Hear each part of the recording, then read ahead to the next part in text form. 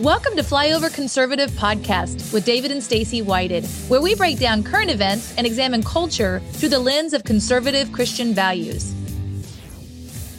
You know, have you ever heard the expression like war does strange things to a man? Well, Yep. You know what? So would being a White House correspondent, being on the White House lawn for a major news network for years, does a strange thing to you. And that is, it gives you this X-Men-like superpower to see behind the lies and to understand what's going on in everything and to be able to differentiate lies from truth.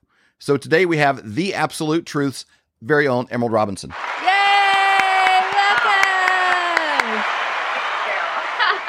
Yes.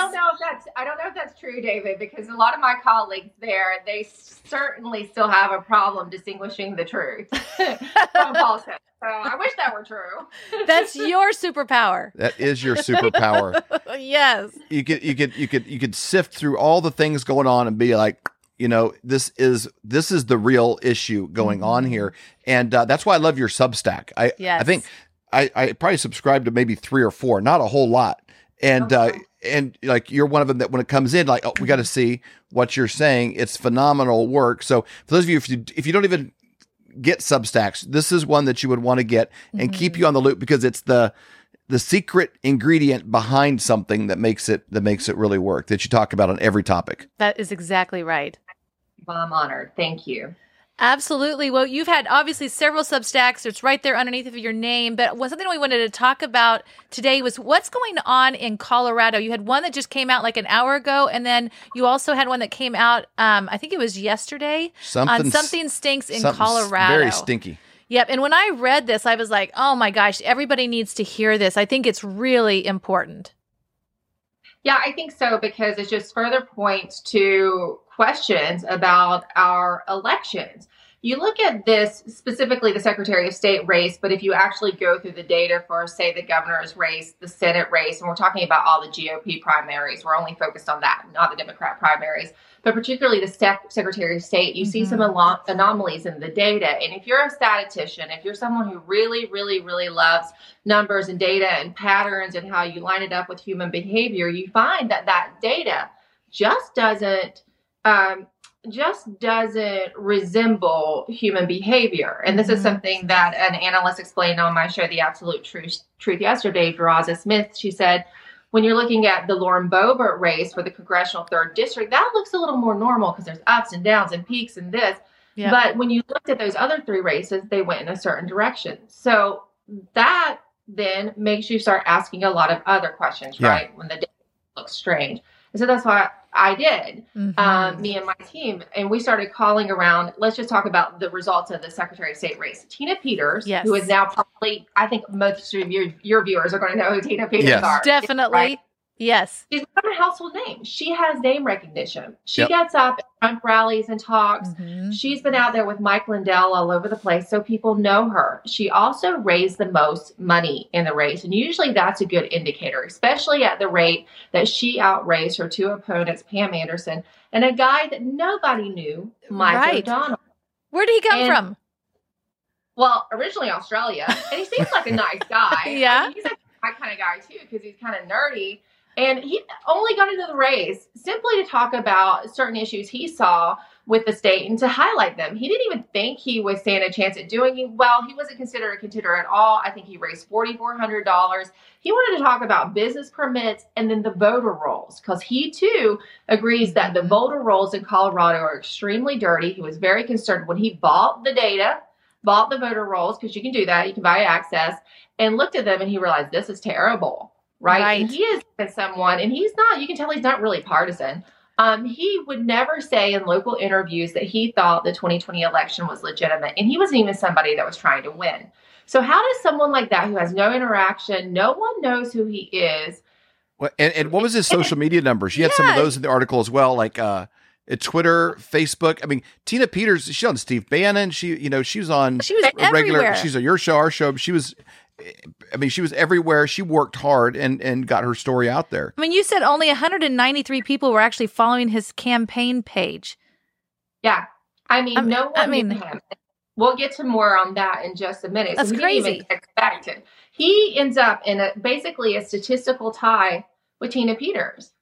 Now, you might have thought, okay, so maybe the left was right, the mainstream media, maybe, some Colorado Republicans, because, it is now a very blue state, maybe they felt that she couldn't win a general.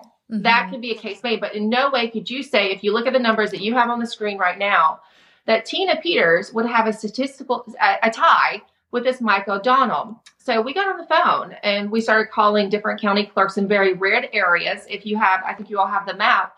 You'll see that O'Donnell took a lot of the really red counties. Right. And that, we looked at the map. I looked at that and thought, that's unbelievable.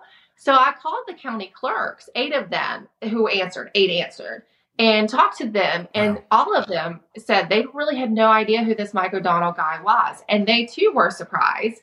One clerk went so far as to tell me that she felt that there should be a hand recount, and that Tina Peters, or one of the candidates, needed to request it because she said she could do it in a day. She's like, look, we're a tiny county. We don't have that many votes. And I'm telling you, I think it's odd that O'Donnell won this county. Wow. So even the clerks realize that something's up and suggest that there should be a hand recount. And I just want to give some more context on who exactly Pam Anderson is.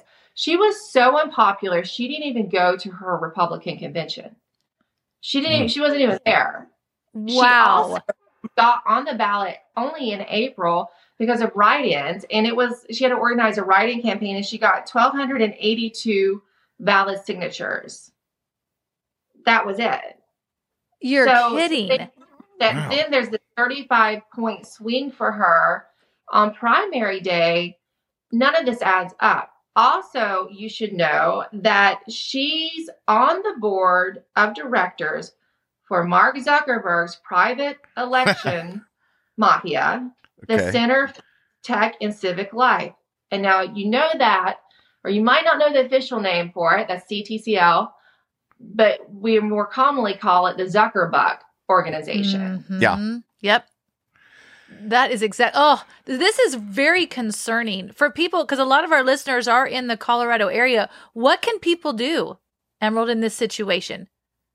I think that people have to push for a hand recount. I think technically, each state is different, but technically it would have to be one of the candidates like Tina Peters to request a hand count. I'd also like to talk to Mike O'Donnell personally and just see what he thinks, because he's pretty honest throughout this campaign. When he was asked questions, he would say, as far as the 2020 election goes, he would never say, oh, it's legitimate. Like, say, Jeff O'Day, who won the Senate primary for the GOP? That's what he said the whole time.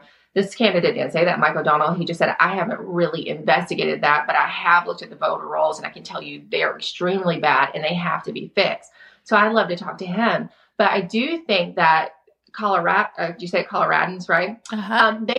They need to demand accountability. I think they have to try to organize and demand a hand recount, because you have to look, Colorado is one of those states that relies heavily on these Dominion voting machines. Mm-hmm. And we've seen all kinds of issues with those in Georgia in the primary. Fulton County still doesn't have final election results, and there's still disparities there and questions being had. And now even officials have lawyered up down in Fulton County because it's looking so bad in regards to their primary election. Remember, they had missed a bunch of votes, and it turns out apparently that Brad Raffensperger's vote didn't even count. He or his wife's vote didn't count, which is the ironies of irony. And when we're looking at these machines, what I have been told is that if you sit and you do a real paper hand recount, right, that should reveal it. Where the problem lies in these recounts, and I want to be very careful when people understand that there's a risk limiting on it, and that's not necessarily a good thing, and they don't do that in a way that you have the true hand recount. And sometimes when they do that, there's not full transparency, which is another thing we've seen in Fulton County and is currently in debate as well.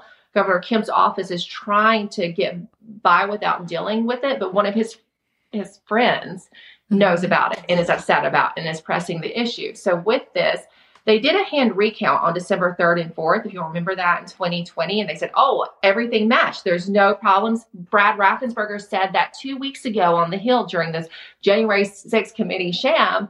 he said, oh, we reconciled and everything was fine. Well, that's not true. There's still nearly 20,000 votes that don't have the documentation to even show where they came from. The county has admitted, the state has admitted that there's no tabulator tapes. So there's no proof that these are real votes. And they've admitted that. Wow. And what they did is they said they reconciled them. And they did that by calling a particular Dominion employee. And they all of a sudden said, okay, we've reconciled these votes. What does that even mean? They reconciled. And so from the hand recount, the machine count, they said, well, we reconciled it. And then they tried to act like that it was the same count when really there's no proof that it was. Wow. So this is something, obviously our slogan is wake up, speak up, and show up. This is a time that Colorado, you need to be speaking up and showing up. You need to be asking questions. This is so important. If we don't get this taken care of now, it's not going to be taken care of in the future. It needs to be addressed at this point. Emerald, thank you so much for your time. We really appreciate it. Thanks for being a trustworthy source that is like really doing the... what do you call it? Work. Yeah. of a journalist. You're picking up the phone, you're making calls, you're doing the things that other people step over. And I'll tell you what, our country owes you a debt of gratitude for that, because it's very rare. Mm-hmm. Well, thank you. I'm just extremely concerned, as I know you all are, because I love this country. I want my kids to grow up in some semblance of a country that I grew up in. And I still believe in it. I don't know how, I know it looks bad today, but I do believe in the power of the people. And I see the people getting concerned and doing what you're saying, calling, speaking out, getting informed. That's what we had to start doing, right? Because we had no idea. Yep. But now people are more informed, and I think it's good. Me too.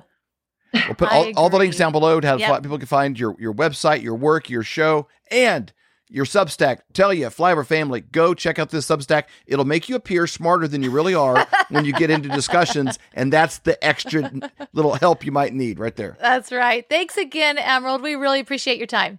Are you having a hard time sleeping at night, thinking, what are you going to do about your finances? If you went back to 1920 and you had a $20 bill and you had 1 ounce of gold, you could go into a men's clothing store and you could buy an entire suit, the jacket, shoes, pants, belt, everything. Today, what would that $20 bill buy you? You couldn't buy a handkerchief for the $20 bill, but that 1 ounce of gold would still buy you, even today, it would buy you an entire men's suit, shoes, belt, pants, jacket, everything. That's the difference. But today, that change is happening faster than ever. And we know a guy by the name of Dr.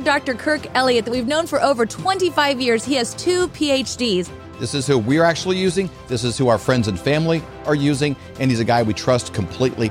And in today's era, you need somebody you trust. So go to flyovergold.com and learn how to protect yourself against an inflating dollar.